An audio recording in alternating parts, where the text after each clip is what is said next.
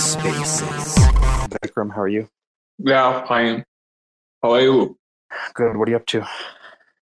Actually, I'm busy in MetaMask and doing something like buying some tokens and doing some things on the blockchains Okay. and stuff. Playing games. No, Everything's not a yet. fun. I see there is a changing pump. Yesterday you shield a lot, and today it's pumped something like 5% or 4%. I think Oh, that didn't shield because I shielded it. It shielded because I bought it. It pumped because I mm, bought it. That's why it went up. So yeah. 8.7%. What's that? 8.7% in last 24 hours. Yeah. Well, I bought some at this 15-ish level, and then I bought more at like 14 something. I think my average now is about 12. I was talking about that earlier. So it's not the best average anymore, but that's okay. Plenty of upside. Yeah, I'm pretty convinced that that Link's going to do really, really well. Like I have no questions in my mind about it. It's like even compared to stuff I could buy in the stock market, I would say like at this moment, like the most obvious, relatively safe upside, I think, is Chainlink. By Mm, safe, I mean like it'll run. It may not make the best gains in the whole world, like a small cap will, but like I can put a lot of money into it and not worry about it. Is my point. mm, Like so. Cephii, I'm going to interrupt one more time, man. Mm-hmm. So how about I take a loan against my Link to buy more Link? What's your take on that? You can do that actually. You can do that on like Aave, I think. Yeah. My friend's going to help me out with that this weekend. But some of the Chainlink people were doing that a bit.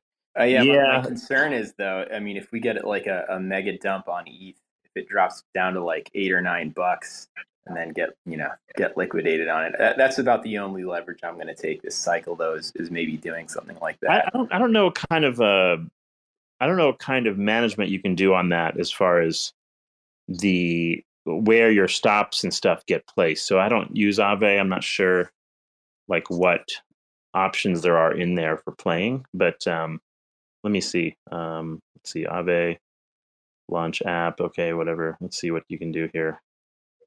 Let's look at the markets here. They've got okay, so Chainlink. Okay, what can you do here? Reserve status and configuration. Total supplied 7.71 million of 15 million. APY less than 0.01%. Okay, this is for supplying for, I guess, yield purposes or something. I don't know what this is. APY is really low. How do I borrow off of this? Dashboard market stake. Governance more. Yeah, I don't know exactly where this is to do this. I haven't used Aave personally. Anyway, yeah, like there are places you can borrow off of things and get things, obviously. So take a look if you want to do it. But mm. It's not a good idea. It's a terrible idea. I'm not doing it. Like Yeah. I just bought. Like I don't need to take any extra risk. Crypto is already like a leverage play on like financial markets in a sense. Like so, you're taking leverage on top of leverage on top of leverage. It gets to be an issue.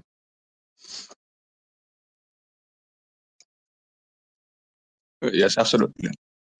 This is why it's a risk, and it can down to like $6 or $7. It is a possibility.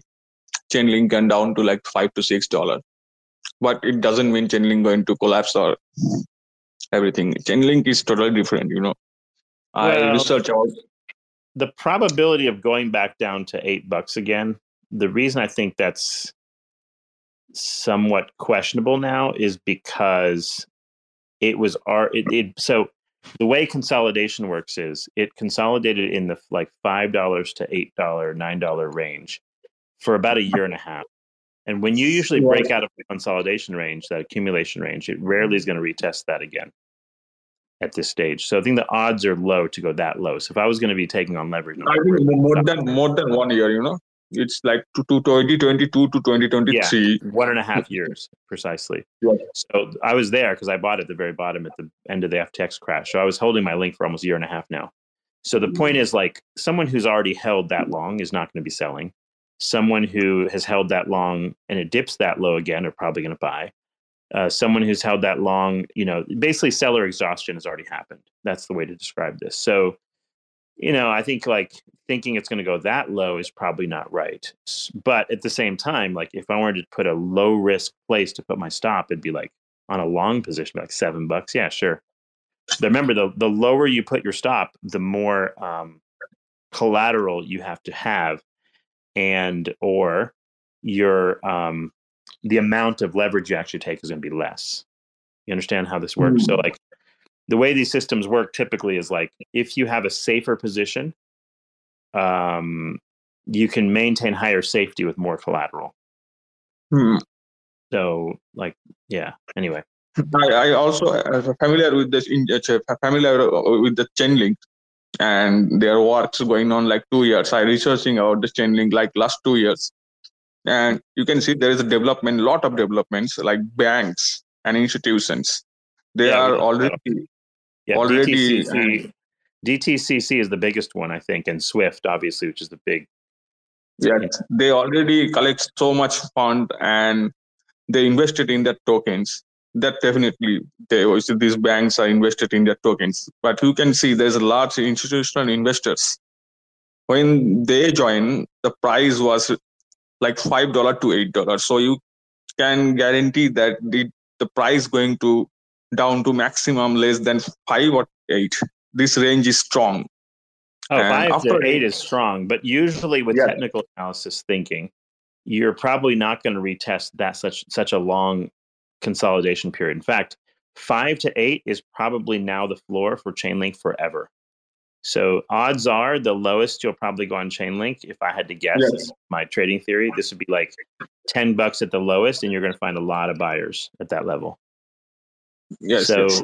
so usually you don't retest a consolidation breakout level, which on the fibs it was like $8.40. You don't usually test it after so long. Otherwise, it invalidates that level. If you go and retest that level again after 1.5 years, then you have to go and retest lower, which is down below $4, and that seems absurd at this point. Like you I had one and a half also years to jump below $4.80. Like it would have happened by now, I think. I also want to inform you, if you think the Chainlink going to pump and going to pump like 10x or 12x in 1 year, this is not going to happen, because the main Chainlink development you can see in 2025 or 2026. So you can Yeah, right. Like it's 1 year is probably no. I'm talking about for the whole bull run. So we're talking about probably like 2 years. So halvening year is this year. The next year after that is the post halvening year, and usually there's like sometimes there's even follow up 6 months after that. But yes, you're correct. A lot of the big developments won't actually show up as like finalized for like 3 years. So the plus side of that is the good news is some of the really big news for Chainlink might come during the time when we're normally going to have another bear market, and that's going to be very bullish for Chainlink, right? That's very good. That means that this is the way. Exactly. so what can happen is that means the bear market low for Chainlink may not go anywhere near as low this time if it breaks all-time high. So what you want to see ideally with Chainlink would be you break the prior high of $53, you head off to some crazy number, let's say $240 or $500, whatever it is, and you want it to fall back down again. But you don't want Chainlink's price to retest the high breakout at $53. That would be the most bullish chart possible. A higher low that's actually higher than the previous year's all-time high is the most bullish chart you can build. And that usually is only found on charts of things that are really in high level adoption, especially on these log scales. It's not very many projects that can actually accomplish that, where you actually put a higher, like the next cycle, your higher low is higher than your previous higher high, right? Like that's a hard thing to reach. Does that make sense? Like, so you don't even drop down to $53 the next bear run, the next bear cycle. You just go to like 100, let's say. That would be really good. Yeah. Because if you think like 99% cryptocurrency project, you can see they are not going to like take a center stage in like next 2 or 3 years, and this is going to remain like volatile assets. Yep. And what you can see, the Bitcoin, Ethereum, Polkadot, and it's such a Chainlink. This type of projects is like they are not totally detached from this type of ceiling projects. They are fully developing. They are Although totally focused on even development. Polkadot, I would say, has less like universal potential than Chainlink does now. Yes. Chainlink is, I mean, Polkadot is just a blockchain system, whereas this is a much bigger thing. But look at Ethereum. Ethereum's chart's very interesting. So if you guys go back to like 2018 January, it hit about $1,300, $1,380 at the top of its first run, and then of course after that first like speculative run, that was sort of like after the Bitcoin pump to 2017. 2018 was like DeFi season for Ethereum, and a bunch of altcoins, alt season basically, and a bunch of alts pumped at that time. And that's where the term alt season actually came from. I remember that like vividly. And every random altcoin would pump like crazy because there weren't that many of them back then. And it dropped all the way down to about $82 from that top. So it went from 1470 down to 82, which is a gigantic retracement. It had a bear market rally to like 363, and then it dumped again, and then it went up again to 282, and then had a dumped again to $84. So double bottomed, and then it ran for the bull market to $4,000 like $800. So we're talking about $84 to $4,800. So that run right there. So what Chainlink has done so far is it did its first like crazy speculative run. Oh, oracles, and the price went to crazy, right? So that was the first run for Ethereum when it went to 1410. That's what Chainlink's done so far. The second cycle run is where Chainlink is beginning now. This is after this. Like, let me look at the retracement for Ethereum just for you guys to have a reference. It was in percentage terms. Let me like actually get that number here because it's really interesting. You have to understand how these charts look with these exponentially moving charts. And when people sort of realize, like, okay, which cycle are we for this particular coin? Okay, so yeah, Ethereum dropped from the top. It dropped around 95% from the top, right after its first cycle. Second cycle, Ethereum ran, let's see, from like that same level all the way up to the top of, so it performed like 5,600% gain at that point, right? Or no, more than that, but like something like that. I don't have this exact candle or whatever, but point is, it's a lot. And then like the next retracement was how much? So from the top of last cycle down to Ethereum pulled back 81.5% this last cycle. So what we have, so the second run for a crypto or for any asset that's in that has real adoption is going to be the giga run usually, where like you can have most of the meat of the move of the entire cycle for that asset forever. So this coming run, I think, is going to be the one for Chainlink, if I had to guess. And is it going to pull necessarily in Ethereum from the bottom to the top? I don't know. But let me just make up like, okay, 5,700% increase. Let's just speculate here. If Link does that from the bottom, let's see what that looks like. 1 second. It's quite high. Like, long story short. Let's see here. Okay. Okay. So if you were to somehow pull a 4,900% move to the upside, would be at the third fib level from the top, which would be $234 Chainlink. That would be if it pulls an ETH move this year, right? So that's the potential target for this. if it gets to like 102 to 143, that would be my nominal expectation for a project of this high quality during a bull run. But if it does a full Ethereum level gigapump, then you're talking about 234. Now Ethereum, remember, these things ran with like low interest rates and stimulus checks and who knows whatever shit, right? So it's possible that it doesn't go that much.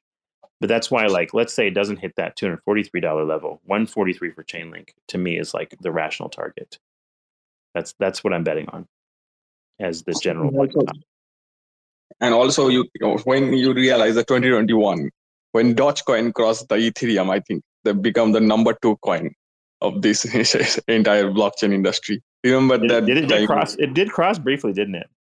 Yes, because Dogecoin crossed Ethereum once, like in one for 5 days or 6 days. They crossed Ethereum. And it would be nice to believe that like a link could do that, but the problem is like Doge is a more simple meme idea. Explaining a link to dimwits is really difficult. Like the goofballs that show up, they don't understand what link is. So that can sometimes be a factor in terms of capital flow. Is just like retail investors just don't understand it or something, So, but we'll see. But yeah, I think like the 140, like 143 Chainlink, whatever this is at that fib is my sort of like target for the year as far as my personal expectation. I think what I'll do is I'll probably sell my Chainlink at that level. And like if it goes higher, fine, no big deal. Or maybe I'll let it run to the very top and let it pull back before I sell. That's another option, right? Like you don't have to, you can actually just wait till after the top and then sell after that, right? So, yes. But blow off tops tend to have really deep retracements. Like you might drop like, I don't know, 60% or some shit. And then you got to wait for the complacency shoulder. And then then you sell. so sometimes it's simpler just like picking a target, even if the number goes higher than that, you don't care and you just sell. So yeah, that like $143 range to me is a good like destination target. Yes, it can easily. It can go easily $100. It's not a issue. And like 10. And I never say like easily is a tough thing to say because like, well, who knows? But definitely the good potential there, right? Yes. Well, but this it's kind of I just want to say like if you when you enter these things, like if you have like already pumped your back, like Dogecoin thing. Dogecoin, people pump their back 10x or 100x, and they just cashing out these things and put these things into some potential one. And that time, people invested in Ethereum, and all this Dogecoin money come into Ethereum and Bitcoin that time. Even Elon Musk sold their bag, and everything happened that time. Okay. So if you do you think in this bull run, like when everything going to pump and Chainlink going to remain silent, and then this money going to flow on the more potential and the stable one, and they are working slowly, like shifting the liquidity. I do know that like Chainlink looks more attractive from an institutional buyer perspective. And it looks attractive because SEC never said anything to them. The chance that an ETF for Chainlink happens is high as well. So I think the mixture of all of these things is good for Link. And also, if ETH does well, Link will also do well because like people take liquidity. I mean, so they'll take leverage and buy it. Whereas back in the days on the first Ethereum run, what you did not have was you didn't have nearly as much leverage in the ecosystem back then as you do now. So ETH's market cap can pump Link just indirectly, basically. ETF is not an issue for Chainlink. It's not actually a blockchain, and it's also a centralized entity. Right. So ETF is not an issue because if they allow the Bitcoin ETF, so you can guarantee that they are going to allow something like Ethereum ETF next year, or if they are going to allow Chainlink ETF. This is a possibility, like 99% possibility. Otherwise, you can see one more court case and one more they are court orders and one more drama. Yeah, exactly. Um, yeah, I don't know. Like, well, yeah, all of that sort of remains to be seen. But I think, see now BTC is kind of running up a little bit more again today, 42K, something like that. So making some progress. As they're handing out, the cryptocurrency traders are trading like leverage, and they take the leverage and they are now cashing out, and the big players pumping the market. It's good. Bubble is like cutting the it's happening like cutting the bubble. Yeah, Like every leverage. pullback is good. It brings in new buyers at a lower price with a higher expectation for return on investment. So like the pump needs those pullbacks. Like they call them healthy pullbacks for a reason. They're necessary. You already said that the crypto market is like leverage after leverage after leverage. So Yep. this is why the 45,000 price of Bitcoin is kind of like leverage after leverage, and these institutional buyer like this BlackRocks, and they Yeah. already know these things, and this is why They're not going to buy your leverage bag from you. That's yeah. they're not interested in buying your coin and and pumping your leverage. They're interested in like buying the bottoms, wherever the leverage has been flushed out. So yeah, for sure. Anyway, yep, interesting. Everything's looking kind of like, I don't know. I'm happy with my positions. I think Zephyr hopefully is reaching its like bottom soon, and like hopefully we get a nice big candle with it.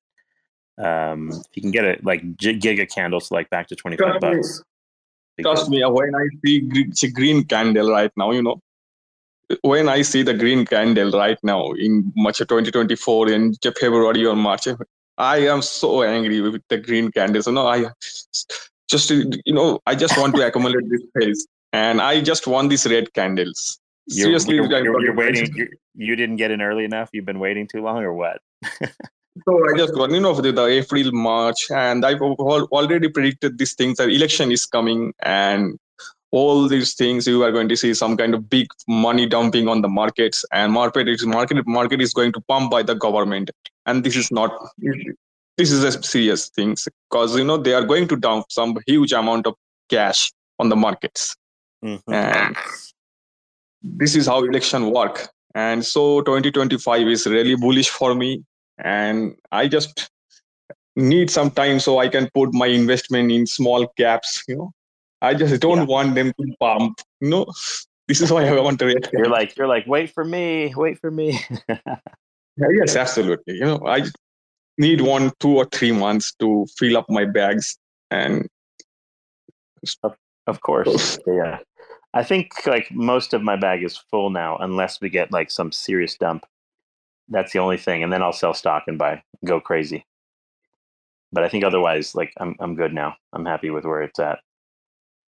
So yeah, hopefully we get to like I think like if we quickly move, if Chainlink can do a quick run to like within a month or two, if it can run to like 32 from here, I might sell a little bit and buy Zephyr if it hasn't moved yet, because then I'll have like plenty of extra capital to throw into small caps. So I might take 10% of that, maybe if it doubles here in the next couple months. Yes. I'm gonna take 10% of that and then like throw it on some small caps also, some extra. After the March 2022, March 22nd March 2024 is the last date of the red candles. This dump, because after the March 22nd, you can see lots of articles coming like Bitcoin having 30 days left, Bitcoin having 29 days left, and this kind of market making structures and the articles and the news agencies, and they are going to promote these things. And also the real markets like Bitcoin ETFs now, which you guys have, which BlackRocks and the Vanex and the asset managers, and they also going to pump these things, and they also going to advertise the Bitcoin halving. So you can assume the Bitcoin halving is a great marketing. It's a huge marketing coming on the market. Always. And not only that, but all these ETF companies are going to start advertising their shit somewhere on TV.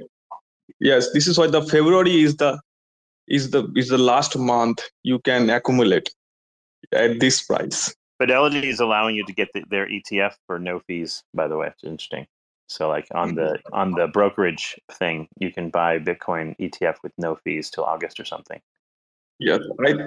February and March 20, I think March 15 or March 15 or March 20 or 22 is the last date you can accumulate.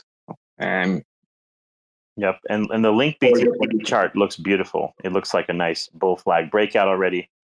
Technically speaking, Link is already broken out in a sense out of the sort of bull flag, and then like if yeah, so you have a couple of fib levels up that you'll probably go pretty quickly on the BTC chart. I think pretty quick. So I think I'm guessing by April we have $32 Link. If I had to guess, maybe faster if it really runs quick. Sometimes you get these God candles and they just go straight up.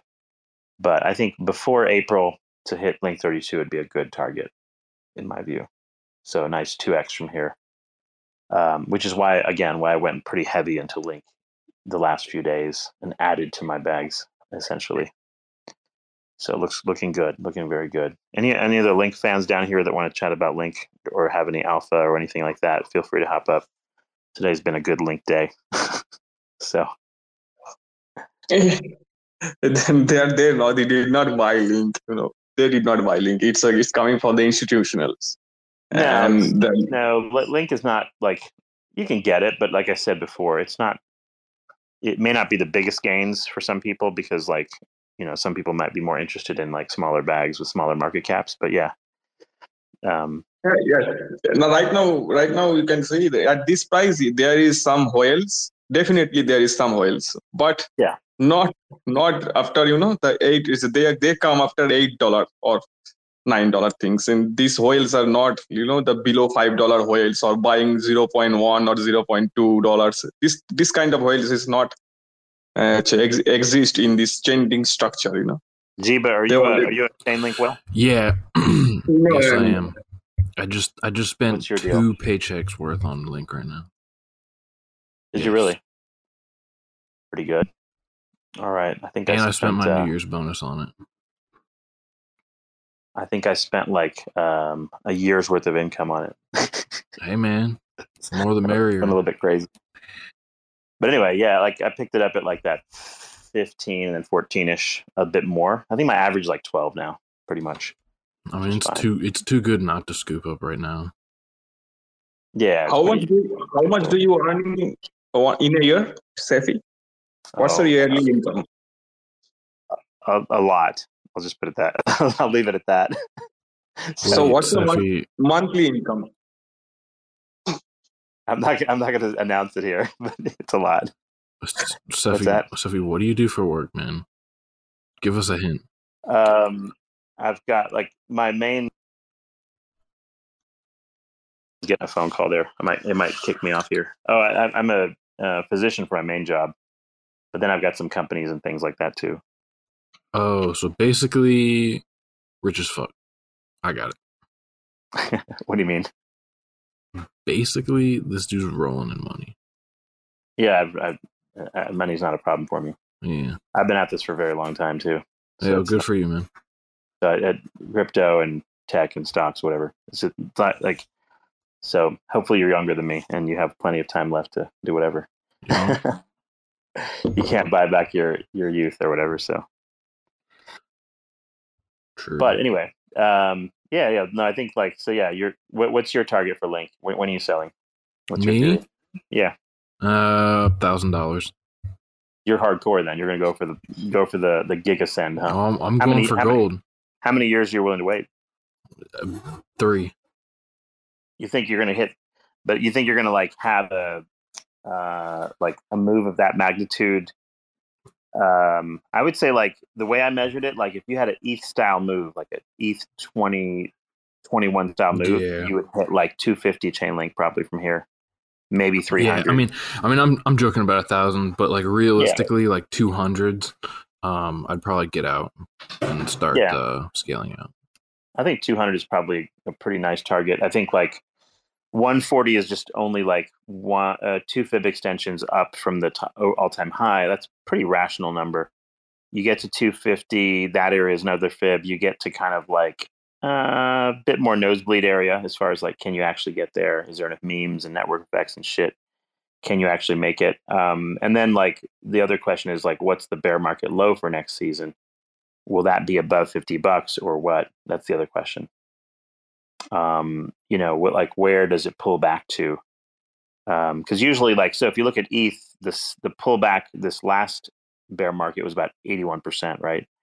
So it depends on where your top is, but you'll be like, let's assume 80% drop from there.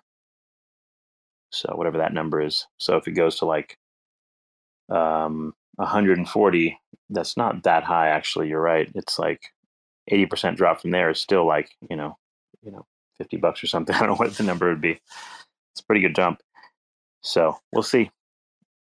Yeah, but I think like if you like the $1,000 link probably would be like one more cycle after that, probably, or maybe, or it could run in the next bear market if like let's say some of these big like partnerships actually happen, like DTCC and all that other shit. Like if it goes full bore, like things could really go nuts at that point, right? Yeah. So you never know. So, but I think like if you're like at a 5-year time frame, like Chainlink $1,000 may actually be feasible. Like it may actually be, which is like super interesting, right? Because like if you look at all the projects out there, it is one of the most legit projects in the market. Agreed. And it doesn't really it doesn't need other layer ones to actually work. That's the other good thing. I just want to say something like, if CBDC launched and CBDC is entirely, and the idea is like they want to wipe out this DeFi sector from this blockchain. So if CBDC launch and the DeFi sector totally get destroyed, then tell me Chainlink will survive or Chainlink will go to the moon? CBDCs can't reduce DeFi at all. Like if anything, CBDCs will increase DeFi usage because it'll be much easier to get to DeFi for most people. Right now, there's like on-ramping via this and that. CBDCs, you'll be able to like just incorporate in a MetaMask or some shit, probably so. But then now they might have more rules as far as like KYC and shit by that point too. That's another problem. But yeah, I wouldn't worry too much about all that. Like I think Chainlink benefits from either way because they're going for more institutional functions. So if they're able to cooperate with Swift and DTCC, those two major things, and they're able to beat like XRP and Ripple or whatever the fuck they're doing to the punch, then the prognosis for like a really really high top for Chainlink for hitting that $1,000 plus level is feasible. So yes, and I also read these things like without an Oracle feed and without chain links into technologies and CBDCs either do not going to flourish. They're not going they are not going to flourish without. You need a large scale player to tokenize large scale in institutions. And then you have all sorts of cool shit you can do in DeFi. Right now, like what can you do in DeFi? You can lend and borrow off your core assets, your Ethereum or Bitcoin or whatever it may be. You can lend and borrow off of your layer 1 tokens. And then you can buy a bunch of the junk tokens that don't do anything. And you can then it's just a gigantic Chuck E. Cheese video game. I joke about this. Like there's nothing really like substantial. You need stuff that does something, and Chainlink does real world things. And if you can bring real world assets, then there's a more robust DeFi because then you can lend and borrow off your stock tokens. You can lend and borrow off of your whatever, and then like major institutions can get more speed with which they can do transactions and remittances and whatever. So you bring a real sort of like technology to the market. That's what Chainlink brings to the ecosystem. Is like not so much the pump and dump fundamentals of like all the other things, but like it just like the thing is nobody else is doing quite what Chainlink does. Pyth Network, which is another token, PYTH, I don't own any of it. It might pump because if Link does well, like other Oracle things might go up. That happened in 2020. In 2019, like some of the other Oracle stuff pumped a lot. But the thing is like to do the massive real world integrations, that requires gigantic partnerships, and that's not something that some small DeFi Oracle system is kind of like going to be big at. So Pyth might end up becoming big for like smaller DeFi platforms and might be cheaper to implement, whereas Chainlink is going to be like a more expensive thing to implement, but much more useful for very large scale platforms. So, I mean, like the proof is in the pudding at this point, like because Aave and, like Polygon and Optimism, Arbitrum, GMX, all of these have incorporated Chainlink CCIP right now. They're all active now. So those active sort of like setups mean that like the biggest players in the ETH ecosystem, a lot of them, and I think SushiSwap has some of their technology implemented, as does Uniswap. So like because these big players are implementing things, then the bull case for Chainlink is that like it's the legit play in crypto. And so like this kind of cross chain stuff plus the real world asset stuff will probably be a fresher narrative for people than just hearing about the L1 narrative. Why are new narratives important? Because old narratives, people have already seen the speculative multiples that old narratives can create, right? But new narratives like real world assets that haven't really run yet, those narratives, like nobody knows what the speculative top of that is. So it's like it's this magical castle in the sky that nobody fucking knows what it is. So the price can moon a lot more, right? Because they don't know when to, like nobody knows when to sell. Like how much is real world asset integration by Chainlink worth exactly? How much is integration with DTCC worth exactly long run? Is it $1 trillion market cap? Is it $500 billion? What is that exactly? Nobody knows. So the speculative multiples can go nuts, right? People like, so you think about how these prices move. So anyway, just kind of my thoughts on that. But Jeets, does any of that make sense to you, or do you have any other specific thesis, or like how did you hear about Chainlink or whatever, and like what made it your big bag, like compared to like other stuff? Like what did you compare it to? Jiva, you still there? Oh, me? Yeah. Like did you have any other like comparisons that you were going after that you're like, okay, I want to go after this one because of X, Y, and Z? Or honestly, I was never like a Link maximist.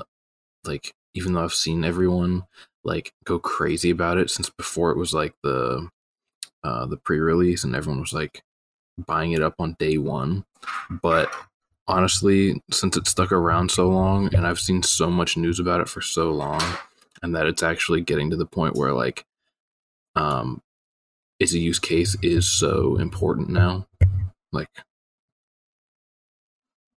yeah, especially because like to me it's like it's the use cases that it hasn't been implemented in yet is like a lot of news that will kind of come on the news screen for like the next few years.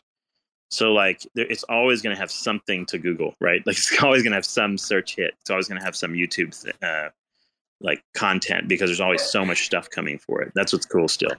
There's a lot of untapped potential still in my view. No, agreed. It's next up and I think it's obvious. Yeah, it's like it seems like the most obvious but not obvious to like everybody in crypto, which is why it's like undervalued. That's kind of really cool. Because like if you think about where XRP is at like 30 billion market cap, yeah, I mean, come on. What are you going to triple like, that? Chainlink can easily you can easily get to that. No, but you can easily get to that level because Chainlink does at least as much as XRP does, and 10x more than it does. Cardano, like who is even using it? I don't even know. So it's at 17 billion, so it can definitely strip right past that. And Cardano, I think, also hit almost 100 billion market cap last year too. It pumped heavy. And then like Solana's all right, and they're trying to position themselves as like the next ETH. But the thing is, there is no next link, not at this size. So not at this caliber. So it's like, to me, like monopolies historically in the market have been a good place to invest. Like if you bought like all the tech monopolies that you can think of, you did really well the last 20 years, right? So this is like where, to me, like Chainlink sort of fit in that vibe a little bit now. And again, I wasn't impressed as much until I saw all the new shit that came out the last 3 months. I'm like, holy damn, like this is like serious shit. A lot of developments. Like I went over a lot of them this morning. It takes like a fucking hour to go through just the list. Like to actually go into nuances, it's like a day-long seminar in this one. Yeah, I still gotta get through that. It's super interesting. Yeah, I would go like the couple of things I mentioned today were like the Chainlink ecosystem. There's a webpage called chainlinkecosystem.com, and they go through all the connections that are already present and the ones that are pending with Chainlink and the different products they offer. And then like Sergey and some of the other videos that were put out, like they're putting in some interesting layers into this thing. Like there's going to be a privacy layer. There's going to be a like a roll-ups type layer that like gives you cross-chain. So you can, when you transfer from a privacy to a non-privacy, you'll wind up like, you'll be able to actually pay for shit then, right? Because right now you can't pay for anything with your Ethereum or something. But if you are routing through CCIP and then like, let's say Visa is on CCIP, you could literally pay with your Ethereum and it would just do all the shit in the background, convert it to Chainlink, convert it to whatever, and then like let you pay for whatever, but you'll pay in the final transaction, whatever you want to pay in, and there will be a privacy layer in between, right? In ZK rollups or something. So he mentioned a lot about doing that as a layer in between. And the reality is the problem with layer one blockchains has been that like scaling has been a gigantic issue. Like it doesn't matter what blockchain you're talking about, every single one gets to a certain level and that they're not fast enough, they get congested. People put stupid shit on them like ordinals and things and clog the thing up. And then like, so you're talking about just like wasted data space that is not going anywhere. And the cool thing about Chainlink is because it's not a blockchain, it's like, that's a sort of a bull case for it in some ways. Like it can help every other blockchain, but it's not hindered by blockchain scalability issues. Like Chainlink shit is truly infinitely scalable. Like, and I mean that quite literally. As many computers you want to add, you can add them, which is cool, right? Like it's like you can add as many nodes, networks as you want. If you're a company and you want to like, you know, add Chainlink, you can have like, you know, however many nodes you think are needed for substantial decentralization, you can add them and you can pay them accordingly. So it's like as many computers you want to add to your network, you can. And then like Chainlink's not even just an Oracle product. They have a data stream product, an NFT cross-chain product. They have like CCIP. So they have like 5 or 6 different things. If you go to their ecosystem page, you'll see that each of the companies like that's on there, it'll show you like what they do. So for example, if you go to like, I don't know, Polygon here, so there's a browse by chain thing. And if you go through the different projects, like some of them, like the Bitcoin lottery protocol, for example, uses Chainlink protocol, data feeds, automation, and VRF. Kobo, which is a digital asset custody solutions provider, uses DeFi, infrastructure, and data feeds. So it like shows you on here like which like what category of product that particular thing is. So it's a protocol, it's a DEX, and then it shows you what Chainlink infrastructure it incorporated, like CCIP, or like VRF or whatever. So, and then there's like CCIP works for interchain NFTs now, which is cool. So like Polychain Monsters is an example of a NFT platform, multi-chain NFT collecting and gaming ecosystem, and they incorporated CCIP so they can transfer their NFTs between any other Chainlink enabled system. So CCIP is basically like a copy of like or similar to IBC, which Cosmos has. So that's actually bearish for Cosmos in some sense because like, wait a minute, like if Chainlink incorporates this and they have oracles, well, then why would someone worry about incorporating IBC first? They're going to incorporate Chainlink first because now you get all the things that CCIP connects and you get an Oracle service and you get like a mint burn mechanism for things like Circle USDC and things like this. So looking pretty bullish with all these different features. Here's one called Block Size. Chainlink node operator and famous for delivering precise and reliable data on chain. They use the any API infrastructure, node infrastructure, data feeds, and VRF. So you can see how like each of these projects that are connected uses different Chainlink functionality. They have Chainlink automation as well, another one, VRF. So you can actually have like code within Chainlink automation systems, and you can run that. So that's sort of what who's working on that is on Cosmos is Andromeda Protocol is working on automation. But see, Chainlink is doing everything. They're doing automation. They're doing like data feeds. They're doing cross-chain communication.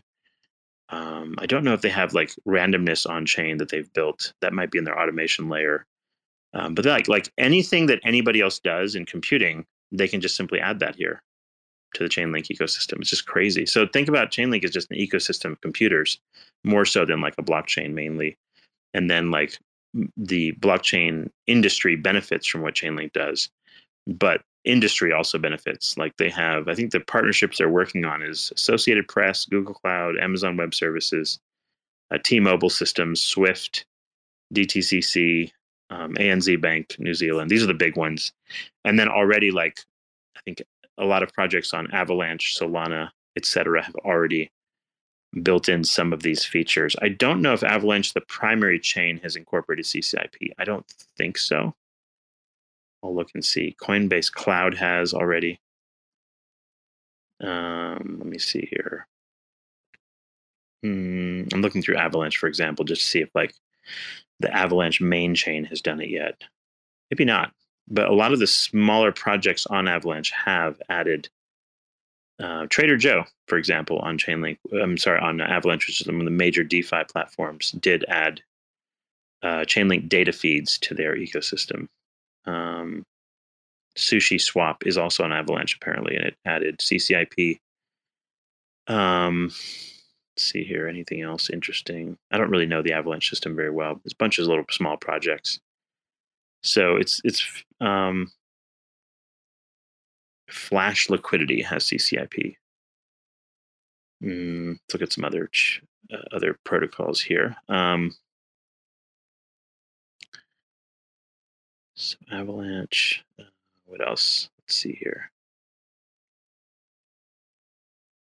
Yeah, the big enterprise pending ones are DTCC, ANZ, Kobo is live, Digital Asset Custody Solutions.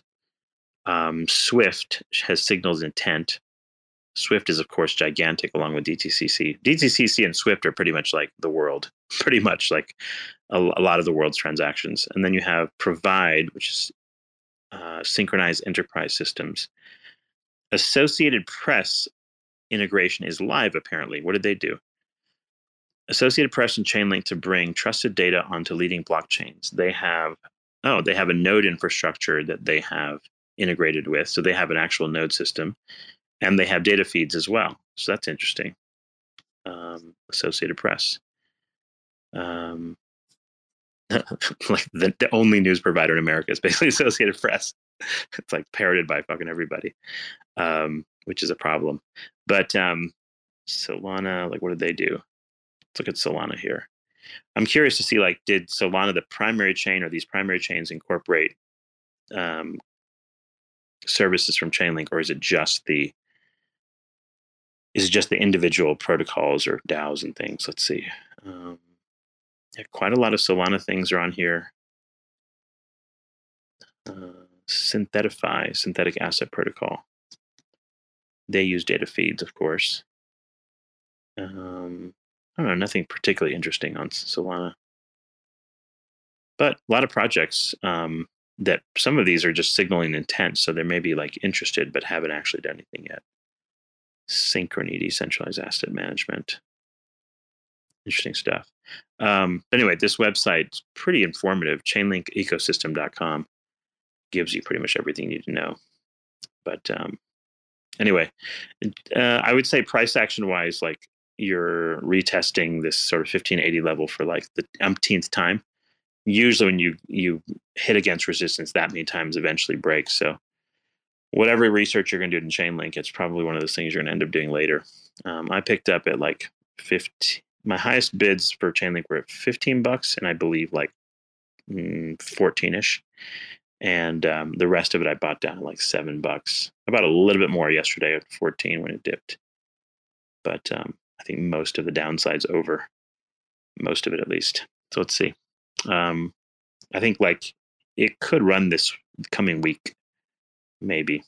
Just judging by how the market's sort of looking. BTC went back up to 42K. Zeph back up from like a capitulation wick down to like $13, and it's pulled back up to $15.40. So I don't know. We'll see. Hopefully Zeph's hit its bottom now. 1380 is a pretty damn low number. That's a pretty deep retracement for Zephyr. Okay. Anyway, if Mohammed, did you have any comments, questions while you're here? Yeah, Cephii. So It's yeah, I was been a bit of a Chainlink day. yeah, yeah. So basically, Bikram was asking you about your monthly income. So I was like, oh, so I would be more interested in that. So yeah, and what would be your if you like, if I may ask you, what would be the jump off price for Zephyr for you? What do you mean, like the breakout for it? No, like a jump off. Like what is the like, last price that you expect, and you want to, if you want to jump off, you want to cash out. So what would be the price? Exit price. And you need to turn your speakers down a bit. We have a bit of feedback, by the way. Turn your loudspeakers down a bit. I don't know. I think usually in a bull market, these types of things can easily go to $1 billion market cap. That would be $400 level. So if you want to take like a bull market approach to this and say like, where could something like this reach? A lot of things reach $1 billion market cap during a bull market, by the way, a lot. So like this won't be the only game in town or whatever, but yeah, 400-ish is probably the $1 billion market cap level, which is not an unreasonable place to consider. If it goes to Monero's market cap, which would be like put at like $1,400, there's a fib extension at 1,456. So that's the fourth fib extension after $52. That puts it like 3 billion market cap. So those would be kind of numbers that are possible. Yeah. How long you hold on just depends on how diamond handed you are. That's it. Like it depends on your thesis. But yeah, it's if it runs to $1 billion, like it'll probably run more, because usually by that point the crypto community says, oh, this thing is legit, right? Because once you get to $1 billion market cap levels, you're talking about being in the top you're usually talking about being in the top 100. Let me see, where are we right? The top 100 right now, Conflux, I don't know what that is, but that's 670 billion market cap is top 100 right now. So like the first $1 billion market cap coin on the coin market cap right now is Theta, and that's at rank 71. So yeah, if you get to those very high levels, then of course everything will move ahead. But the point is, like the top 200 right now, this is in the top 600 or something, or top 700. If it moves to those levels, it creates like legitimacy, and people tend to ape in to everything at those levels. So anyway, but yeah, does that make sense? Maybe 400-ish is a good starting point for considering 1 billion market cap. Mm-hmm. So I have a question for you. Like, you are in Cosmos like from 2020 or 2019 maybe, and you in past, like you shield Luna, and you are a famous person from the Luna community in 2022. Mm-hmm. And right now you're also familiar with the Cosmos chain. So like you can see there is like 19 like majority scammers and the ruggers, they like building some kind of chain in Cosmos and running their businesses. And there are lots of bullshit projects out there. Like if you assume like 50% project in Cosmos is bullshit. And so it's easy to earn money in blockchain if you have influence and if you have the technological knowledge. So you have the both, like you have influence, kind of good influence, and you also have the technological knowledge. And that Cosmos is really easy. Like you can create a chain like 1 or 2 hours, I think. I am thinking. Well, I talked to Reese about this, who's a lead developer, or a big developer in Juno. And I'm like, I ran by my game idea with him. I'm like, how buildable do you think this is? Would you want to be involved? And he's like, yeah, sure, yeah. So like, it's simply a matter of like putting something together if I want to actually create something. Yes, you are shilling some like injectives and like Zephyr and other projects, but there's a difference between shilling. Like what I do is I just mostly just like to analyze charts and things, and then like figure out where I'm going to buy and sell things for the most part. So even Luna and stuff, like I never built anything on Luna. It was more just I was interested in playing on DeFi there, and I was interested in like owning the coin, and I was interested in like the process of how that went. So yeah, I don't really do the whole like I don't like do YouTube channels and all that stuff, and I don't have that many No. like I don't have that much reach to be quite fair. Like so I don't really worry about all that stuff. I mostly just like to think about these things from the perspective of my own like investment, and I like to think of it just talk it out loud. And then like sometimes people come in here with great ideas, and some of those ideas I might go buy that coin, some of them I don't. It just depends. Partly depends on how much money I have laying No. around at the time. I'm So not that's talking kind of about the DeFi. And yes, it's like the NFT business. In NFT business, you just need to, you just have to be a shiller, and the NFT totally based on the shilling things. NFT business yeah, and but all that. NFTs and all these things don't make much money though. Like the reality is like I could just go to my job for a day if I wanted to make a lot more money. Like it does make sense to go and like do these weird, funny things. So like to me, if I was going to do a project, it would have to be like something major, and it would have to be something I want to spend a lot of time on because these things are very time consuming, right? Because like the design, the troubleshooting, whether it's like game design or something else, it's a big deal. And you have to have a lot of help from different people. You have to figure out who you're going to trust. So one of the things that you get in this space, if you hang around long enough, is the benefit of knowing who to trust. The issue here is not about money. Usually, I can find lots of people with money that will invest in all sorts of stuff I'll build if I make it. But the thing is, really, who can you trust? And and one is, do you have the intention to build something great? Do you have trusted people you can rely upon? Do you have a group of people that can, yes, you're right, help advertise the thing? So, and yeah, I think we have a reasonable size group of people that's being built up over time. And then like you probably can get a lot more attention if some project that you do has some benefit to everybody's blockchains. Like it's has cross chain networking potential. And if you have more of that, then I think more people are likely to like more founders from other chains and stuff are willing to maybe invest some of their liquidity into your project and stuff. So yeah, So there's a lot to this. why you want to build a game on Cosmos where you can build on Avalanche? There is a subnet, and it's totally for gaming. No, because like number one, you go to where you know the people. Two is like you need to go where the technology is appropriate. And for what I am specifically thinking of doing, the tech is appropriate on Cosmos for that. So that would be the reason. But like, yeah, there's different reasons why you go to different things. Yeah, or you could make the argument, well, why don't you just go to Ethereum? Because you can go there and you have more liquidity there too. So there's all sorts of, if you're doing a layer 2, that's a different thing. Creating a layer 1 solution, from my conversation with Reese 2 days ago, he basically said that like what I'm thinking of doing, you'd pretty much have to control the entire chain to do it. And so that's probably the route to take.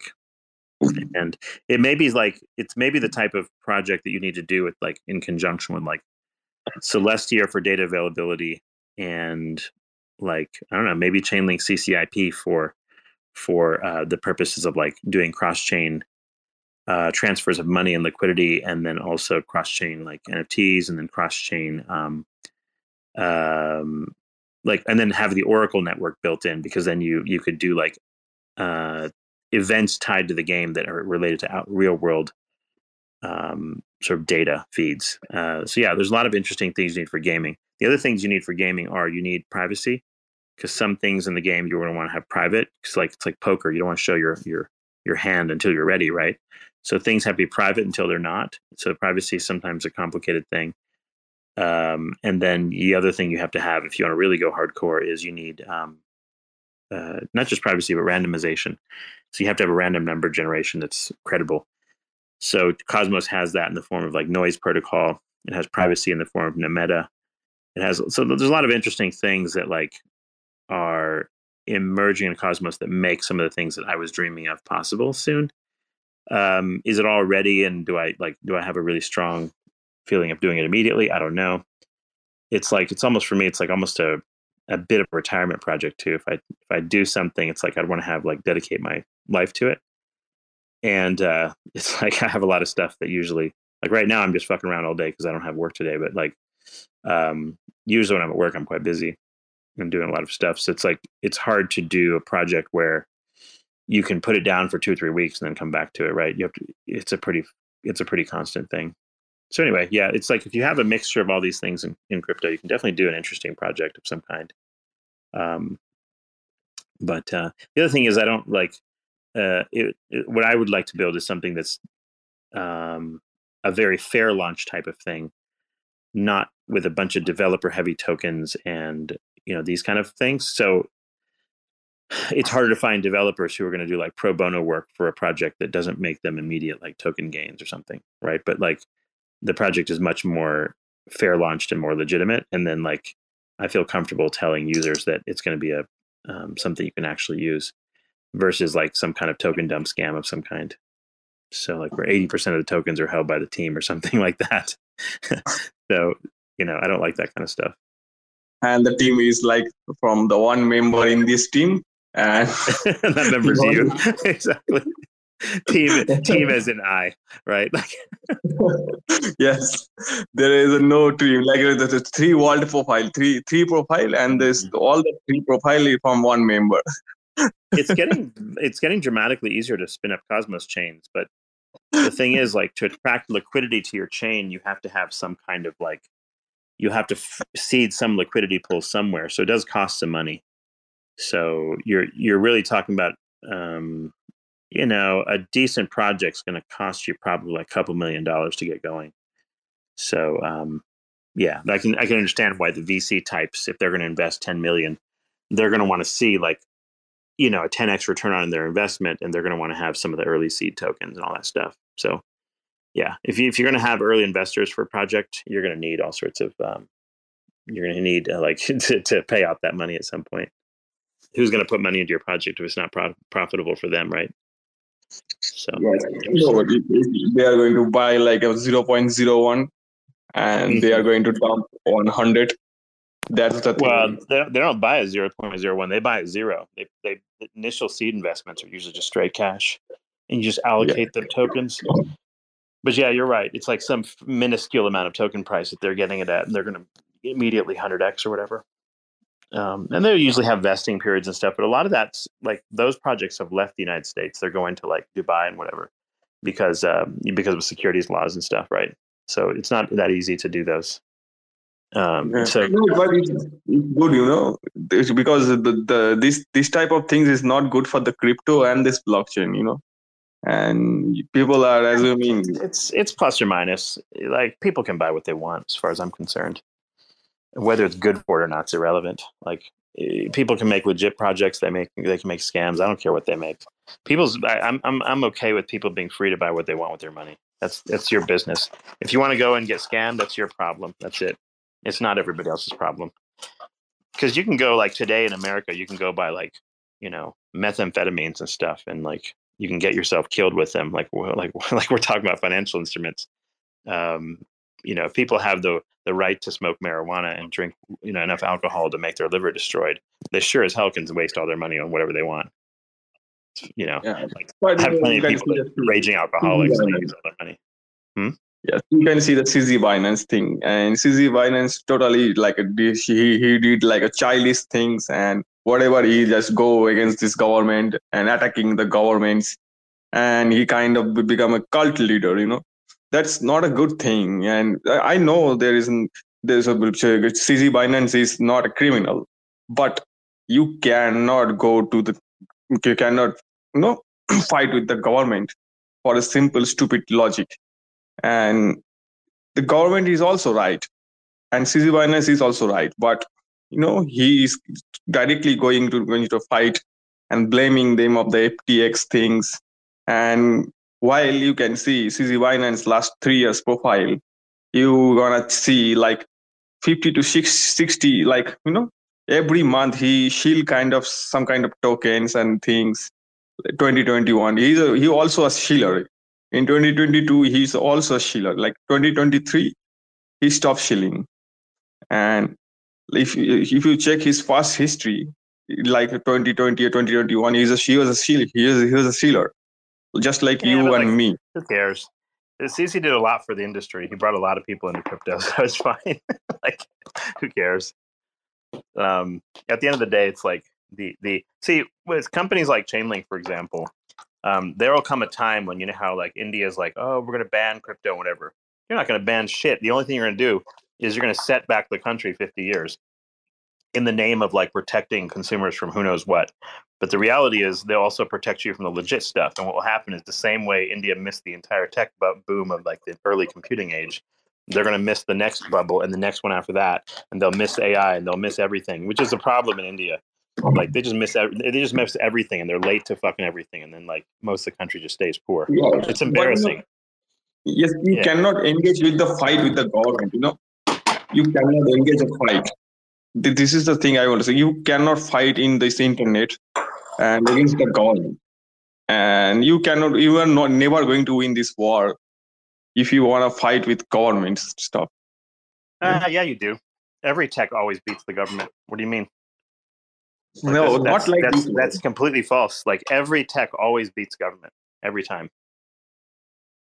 I mean, not this way. I didn't say like you. Yeah, like North Korea has nuclear weapons, for example. Like every tech ultimately dominates. Like physics always beats human attempts at governance. Period. That's so like anything you try to ban or whatever, it just doesn't last very long. So take India for example. Like why don't they ban alcohol? Like, because it's not possible. It's almost impossible to like enforce it, right? Same thing. Like, so these things just don't last very long. Like people think they can control these things, but really it's like these things are just a force of nature. Like crypto is just like equals MC square, Bitcoin white paper. These are all just force of nature things. They just keep going. There's nothing you can do to uninvent them. It's like uninventing the sun or something. It doesn't make any sense. Yeah, as a country, like India makes policy like a bunch of imbeciles, basically. They don't know what they're doing. They're like fucking stupid as hell. Like it's consistent too, like decade after decade. It's embarrassing. Yes. India's been responsible for its own poverty at a level that nobody can comprehend. It's like it doesn't make any sense at all. It's fucking embarrassing. It's all it is. Yes. It's got to be like it's just a low IQ thing or something. It's that simple. Like there's nothing else that can explain what's going on there, right? Like nothing. It's just weird. I don't know what to tell them, but Like when the government is busy in distribution, some kind of social welfare things and distributing the wealth into the poor, like handouts. It's some kind of government is working in India. You can compare with the airdrop thing in crypto. They just giving. No, airdrops is for network effect. That's what airdrop's purpose is. Like airdrop is about distribution of tokens. It has nothing to do with welfare. In fact, airdrops are expensive. They're actually advertising, essentially. They're actually quite... The protocol loses liquidity. Similarly, the airdrop is like, in Indian government, they take taxes from these hardworking peoples. And what they do, they just socialism. Airdrop. Yes, they just do the airdrop things to the poor peoples. And this is why you can see this never in India, inflation's never reduced to the 6% or 7%. Our inflation is like 8%, always like 7, 8. Since childhood, I can see my country's inflation is 7%, and nobody even cares. Yeah, yes, nobody. Like, what is the interest rate right now if you go to the bank to go get a loan right now? Like 12% probably or something or more. Yes, to 12% and more plus 12%, I think. Yeah, well, I mean, India has problems that have unrelated to like governance too. There's like when you have a material and energy deficit, you have to run inflation. That's the only choice you have. So the U.S. got very lucky in that it has a lot of like energy resources on site, whereas India does not have the same level of like base energy resources, and that always causes problems, especially if you're trying to become an industrial economy or something. But this is why I say like India is run by imbeciles, because like if you have a problem, which is basically like an energy deficit, then you have to solve that by like exporting something that people need, and the thing that people need has been like computing and software services is one of those things. But instead of like actually exporting them from India, people left because like the good opportunities were not created within the country. Because like the mixture of corruption and other nonsense, what happens is like you can't run a business there very easily. It's just not a fair playing field. Like if you're in the U.S. right now and you want to start a new business, I don't know, a restaurant or something, McDonald's isn't going to come fucking mess with you. The government's not going to try to prevent you from starting a restaurant. Not really. I mean, there's some regulations and a few things, but I mean, like you can legitimately even get, plenty of investors. You can build whatever the hell you want, right? Like you're not going to have a lot of problems. This is not necessarily true if you try to do anything big in India, right? Like this is why Elon Musk doesn't move to India. He moved to the U.S. Like this is why, the infrastructure is just miserable there to do anything, and you have to fix that energy and trade deficit by essentially bringing value into. You have to sell something so that you can afford to pay for your oil or whatever resources you want, and that something would be tech, because you don't like software in particular does not require you to dig something out of the ground, right? You don't have to have gold reserves in India. You don't have to have something you dig out of the ground like minerals to solve your deficit problem, right? Material stuff. So you have intellectual property you could sell, and like that's where they fumbled the bag big time, and they did it again with crypto. Like India could have just simply just taken crypto by the horns and said, hey, wait, you know what? We're going to make this part of our like normal thing. Like we're going to adopt this faster because these idiots like are wasting too much time. Let's be the ones to get ahead in this thing. But what did like China and India do instead? They fumbled that ball for no particular reason. Like, and then the likes of Chainlink and whatever are going to come up and like take care of it. China is some kind of like it's a casino. It's not an economy. And every 99%, 90% of investment is the American investments. And this country is not a rich country at all. And this country is not going to beat up America. And this is not possible, But because the GDP and their entire market, it's based on the American investments. So how China going to beat United States when the money in China coming from the United States? Yeah, and they have to use a fair amount of Russian oil too, I think. So that's the other problem. But yeah, it's all back and forth. But the thing is, like, the Chinese have definitely made some progress for sure compared to a lot of other places. There's no question about that. But I'm just saying, like, India in particular, man, like, it's fairly bad how often they fumble this stuff. And look at Argentina. Argentina is a great example of a country that was like a total clusterfuck. Like they were a pretty prosperous nation, and then the shit hit the fan because of socialism, and all hell broke loose there. And then now, like this new president is basically like canceling programs and erasing all the different things. He's like, I'm going to close the central bank down and start this fucking thing all over. And he's like, it's taking a gargantuan like massive moves to sort of reform the country, and we'll see if the president of Argentina does it. But he's pretty inspiring as far as like doing what's necessary to like restore sort of libertarian capitalism to Argentina somehow. I can share it. If someone doesn't kill him, that'd be good. I can share an idea. What is the exact situation of India? Like if you launch if you observe some bullshit projects in cryptocurrency, you can see there is a large community member on the bullshit projects, and they are developing nothing like the Dogecoin thing, like the Shiba Inu. It's exactly like the situation of India, because these guys are nonsense, these guys are stupid, these guys are dumbass. They think it's going to 10x, and similar type of things happening in India, like poor people, and they target these poor people. And what government just do? Just take these taxes from these peoples and giving away to them, and they hardly can pay bills with this government money when they receive as a the welfare things, the welfare schemes. They hardly can pay the bills of their electricity bills, hardly can pay their electricity bills with that money. But somehow they're taking money from these governments, and they are crazy about them, and they're making them something like a god. This is why people and the politicians get some kind of god type of things, god type of power in this type of countries like India, Pakistan, and this other regional small country, South Asian India is country. quite famous for like government officials being treated like godlike individuals. Yeah, that's a common sort of like sort of worshiping your politicians is kind of a thing there for sure. yes, yeah, and our prime minister is some kind of god in India, and he already some kind of god, and he already some kind of much used to just spending his times on the mandir, and he communal things, it's a political and totally it's absolutely meme token. The economical situation is just like meme token. They banned some kind of our centralized exchanges and 9 centralized exchanges, and that makes no sense. It will increase the money laundering.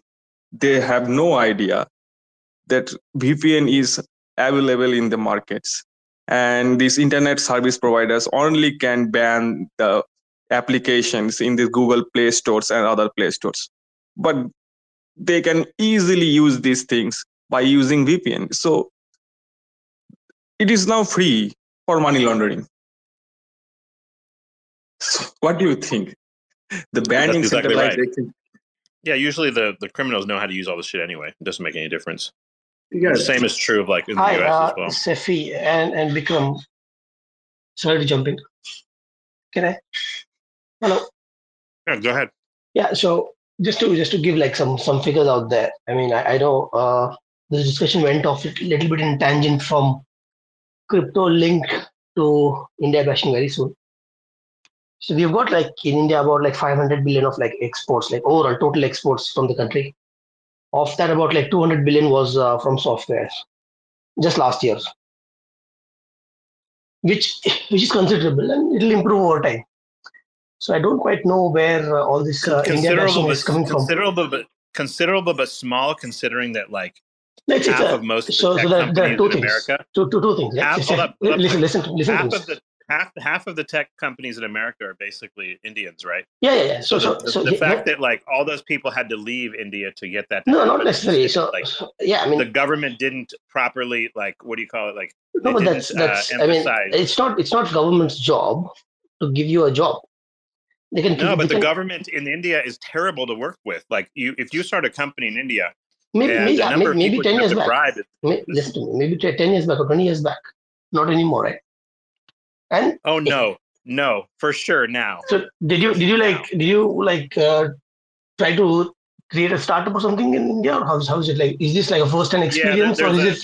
There's a family member with $100 million project, for example, that has been dealing with like governmental bribes and shit for quite some time now. Yes, India is a cesspool at this point, even to this day. It is a disaster if you want to bring money there to do anything. Right. I mean. Yeah, it's a fucking disaster. It's embarrassing beyond measure. I can nobody can tell me sunshine stories about like, how good India is doing. No, I'm not saying it. It's like sunshine and rainbow stories. Of course not. But things are improving over the last like 10 years. I'm not saying it's like reached the best. India basically needs the death penalty at this point for these things. Like that's the level of corruption still. Death penalty for what? Sorry. Death penalty. The death penalty is required there for this type of corruption. It's still kind of completely out of control. Okay. Yeah, like especially in the political side. Jesus Christ, what the fuck? I'm not going to do this. Yes, I am like not, a disaster. I'm not disagree with you. Yes, I am not disagree with you. I totally agree with you because By the way, I'm saying this all in good, like in the sense that like these are the reforms that need to be made to make India into like a big tech giant that it should be already. It should be much bigger than what it is. Like it's ridiculous. Like Cephii, Bikram, I think Bikram, you're coming from West Bengal, which is anyways like a failed state, and that's purely due to the local policies at the state level. It's nothing to do with the government of like India or like the larger India picture. So you do have like a unfortunate like state that you're having bringing the bias in from. So you can state that rather than kind of painting India with like a broad brush, I would say. Yeah. How about that? Well, I mean, no, I'm not a political. No, I mean this one's for Bikram. Yes, I'm not a political personality. No, I mean, dude, you're coming in from a failed state, That is purely because of all the leftist and communist policies over the last 30, 40 years, right? So, I mean, you can't take that brush and paint the whole India in like a bad light. No, it's not like that. It's not like that. Bro, you're from Bangladesh. You're from West Bengal, right? I mean, that's completely a failed state. Yes. You basically draw out all of Tata projects. What do you expect? No. You cannot bring politics in here. This is not a topic of politics. Good sir. You're discussing politics. MP, like we're all we're saying here is, hold up a second. Like the point here is, all we're getting at is like he brought up this, like, you know, is crypto regulation in different places going to stifle whatever? And all I brought up was that the plan in India to just sort of ban crypto instead of actually embracing it and becoming a world leader in it is maybe not right away, right? I mean, that's what I'm saying. India probably considering. Okay, let's accept the fact. No, but it's not just embarrassing. It's just fucking retarded. Yeah, but that's okay. I mean, India probably doesn't need crypto. Probably India doesn't need crypto, or let's say they don't understand crypto for that matter. That doesn't mean it's a failed state. That doesn't mean it's a country to be labeled as a failed country, right? I mean, no, India for the past. That's fine. India doesn't need crypto, bro. India doesn't need crypto. Okay, then India has for the last 50 years been behind on fucking everything. Yeah, that's fine, and that's purely because of that's pure. Like, you have a country that's full of software engineers, and the simple answer is you take the next software platforms that are coming out and you just basically go guns blazing into them. So, you don't say, "Oh, we're gonna ban it," whatever the fuck else. It's nonsense, man. It's okay. Just to give you a little bit of context, like since 1991 when there was liberalization, and since 2000s, listen to me, hear me out, Cephii. Yeah. Give me like a few seconds to explain, right? Like at least give a reasonable, credible like other side of the story as well. So since 1991, there was liberalization where you were not bound by government quotas and regulations to import-export stuff. That was like a landmark, like sea change. Right. And that was like okay. And then since 2000s, largely. By the way, that was the first 3 decades of embarrassment I was describing first. So that was a big problem. So the first, like, okay, so it's about like 75. India back big time, right? Yeah. So first 70, like out of the 75 years, first 30, 40 years was wasted because of the leftist communists policies and like the imbecile government of Congress, right? I mean, that was that. Since 90s, there was like a little bit of liberalization and export unbans, which brought India a little bit of prosperity until 2000s, maybe like mid 2010, around 2005. And after that, there was like real like push to get onto the world stage with like the first leg of like IT companies, which was purely like software services, nothing to like high value add. And then slowly like India is been like moving up the value chain, and that's how it is. I mean, that's the evolution that it is. And the governments that we had so far before 2014, those were completely corrupt governments. I accept that. Those are all governments which was based on a coalition, local state level governments, which did not have like any vision, fully like corrupt. They're primarily driven by Congress, right? Congress is a party which ruled the country for like 60 years. They wasted it. In the last 10 years, things have been okay, and they are on the right trajectory. Could have been. Had India had the best of government in the last 75 years, of course it could have, and we could have had the best of results. And where Bikram is coming, hear me out. So the state from which Bikram is coming from, it is such a failed state. Okay, it is such a loser state. They basically drove out Tata Motors, which was supposed to bring in massive employments, and which is, by the way, one of the most generous and most benevolent recruiters of all times. Okay, it has. The people from West Bengal, they drove Tata Motors completely out. And what happened? Like the state is completely in dumps, and people from that state, they don't acknowledge the fact that is purely because of the state level politics by Mamata Banerjee and basically the Congress wing of sorts that has brought shame and poverty to the state. They should acknowledge that as simply as that, rather than blaming the government. He's not. First of all, Bikram's not denying this. You keep no. So what he's doing is he's painting the whole country with the same brush. I'm painting the country with the whole brush, and he's supporting I'm telling you it's a fucking mess. Yeah, it's a mess. It's a mess for the last. It's improving. Uncle, by the way, my wife's uncle is the Supreme Court Justice of India. By the way, like I know the politics. Like I know what's happening right in the background. Judiciary in India is anyways it's a compromise, and it's a hand in glove with the Congress ecosystem, right? My point is, whatever it is, the whole judiciary is so corrupt in India. It's based on collegium system. There's no merit, nothing out there. See, I mean, right. Well, back to the discussion at hand. Yes. All I was trying to say is, India, if for the last 10 years, instead of coming up with a plan to basically and this is including the tech wizards in India, instead of creating a plan to sort of be dominant in the crypto space, but why? Which they really could have been.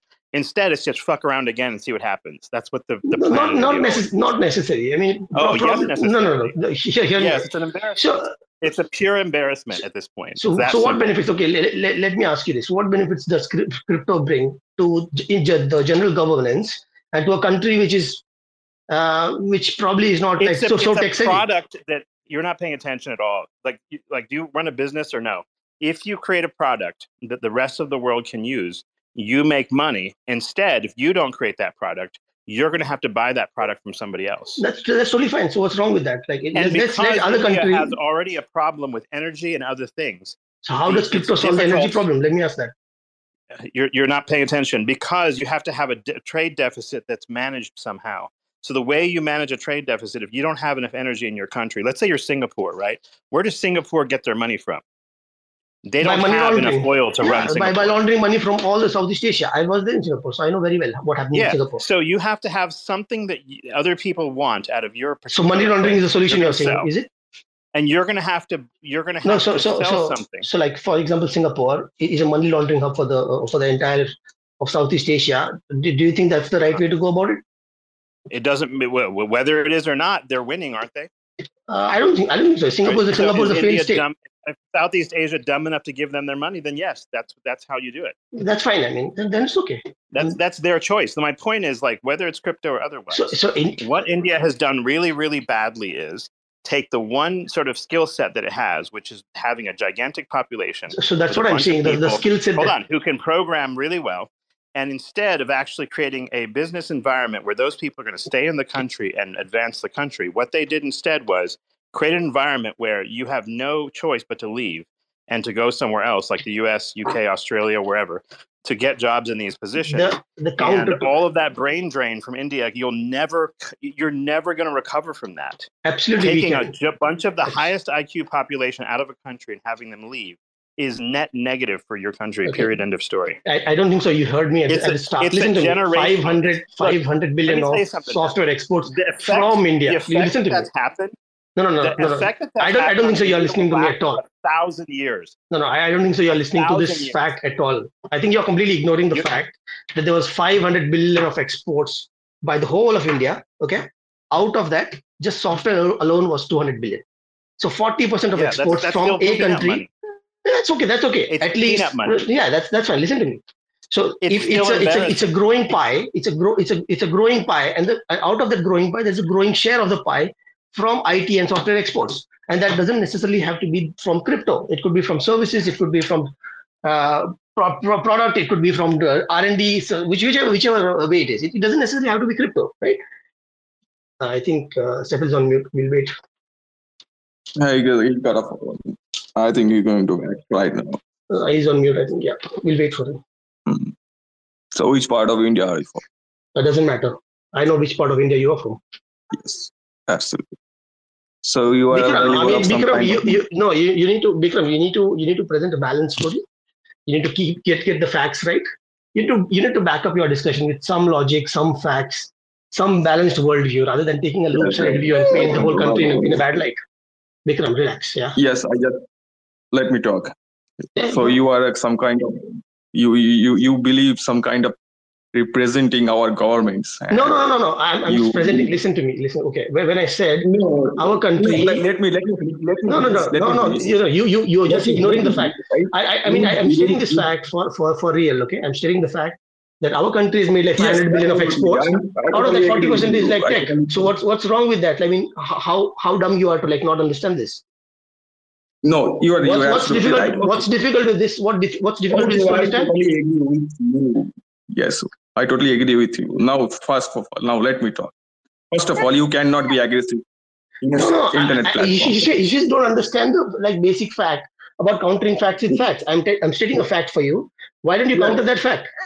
I missed So this why fact. you are so I had a one-sided, phone man? call, got disconnected. What happened? Yeah, so sorry, Cephii, for that. Yeah. What was the big controversy now? No. I mean, Bikram, I think Steve is saying something. Yeah, go ahead, Bikram. Yes, I just want to mention something like, you when we are in crypto, right? So we are a community. Here, everybody is from different country, different religion, Right. different places. Yeah. Yes, and we are representing the unity, a community based on no religion, no country, and we bullshit about every country. It's like I am the guy. Like let me finish. Don't start. No. I was just like handing my baby over. Yeah. Yes, I am the guy. I am the guy who say bullshit about this Gary Gensler, like last 2 years. And nobody came out from America and say, why did you say that? Why you are bullshitting about my countries? Because you know why? Because these countries are the developed countries and they don't believe their politicians like a god. Because people have to be put their power on their hands. If you ass kissing, if you kiss the politician ass, they are not going to. Right now they are working, but I can guarantee after 1 or 2 years they will become a god, and they are going to these directions. So you cannot, whatever they are working on, whatever they are doing in an international platform, you cannot kiss your government's ass. And I would point out, politics is dirty everywhere. There's corrupt politicians everywhere. It's not unique to any one place, that's for sure.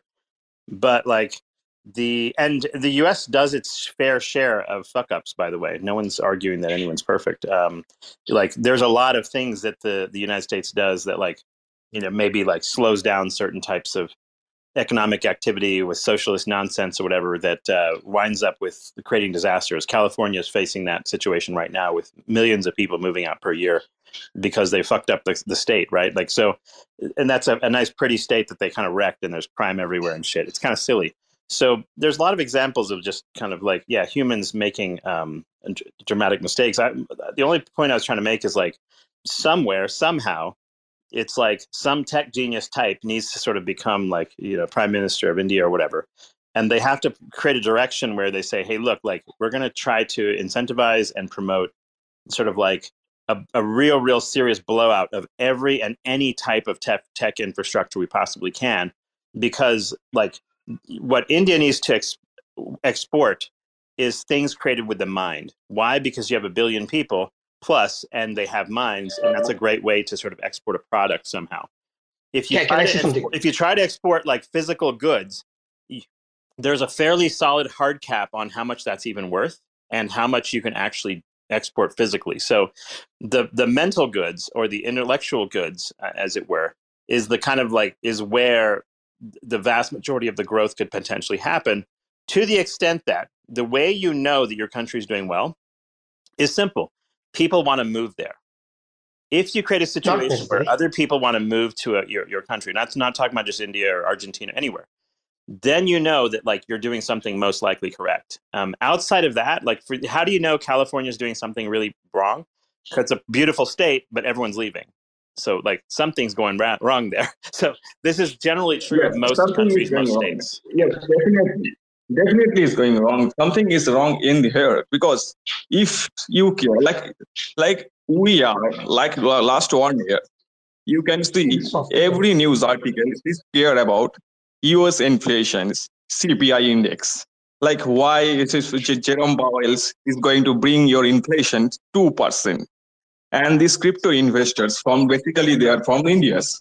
Many people and the shillers are from India's. And they know this, when this inflation's run out 3.2%, price going down.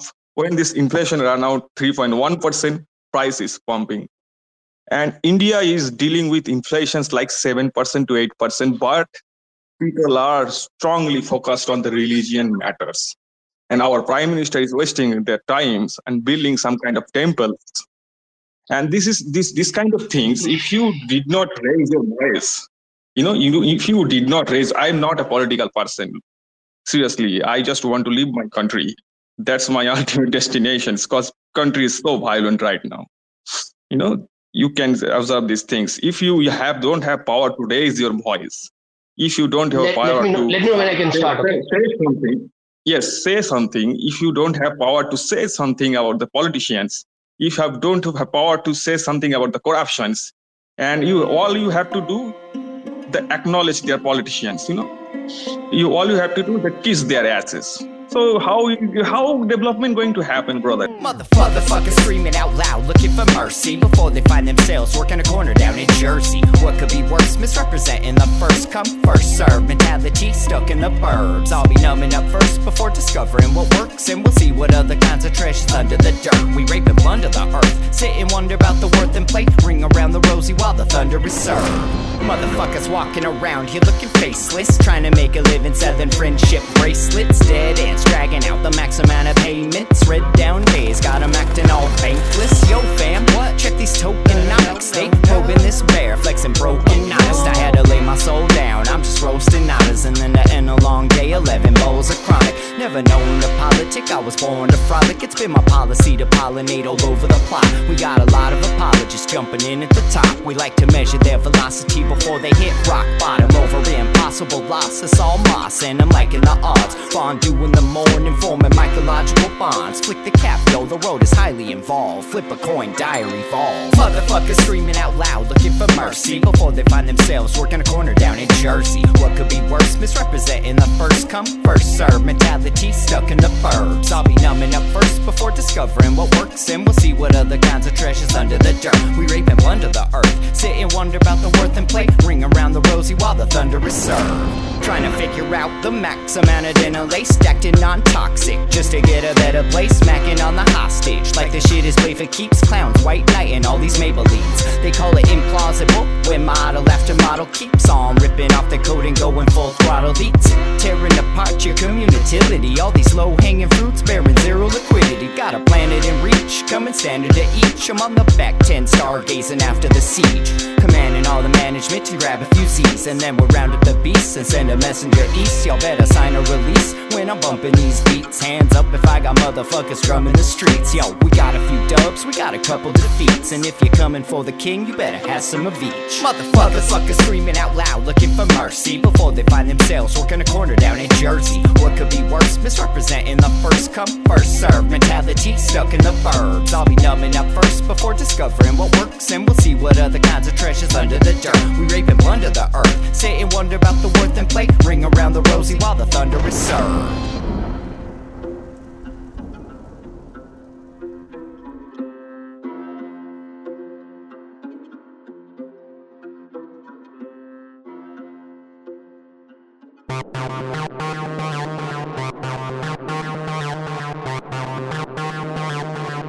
TerraSpaces.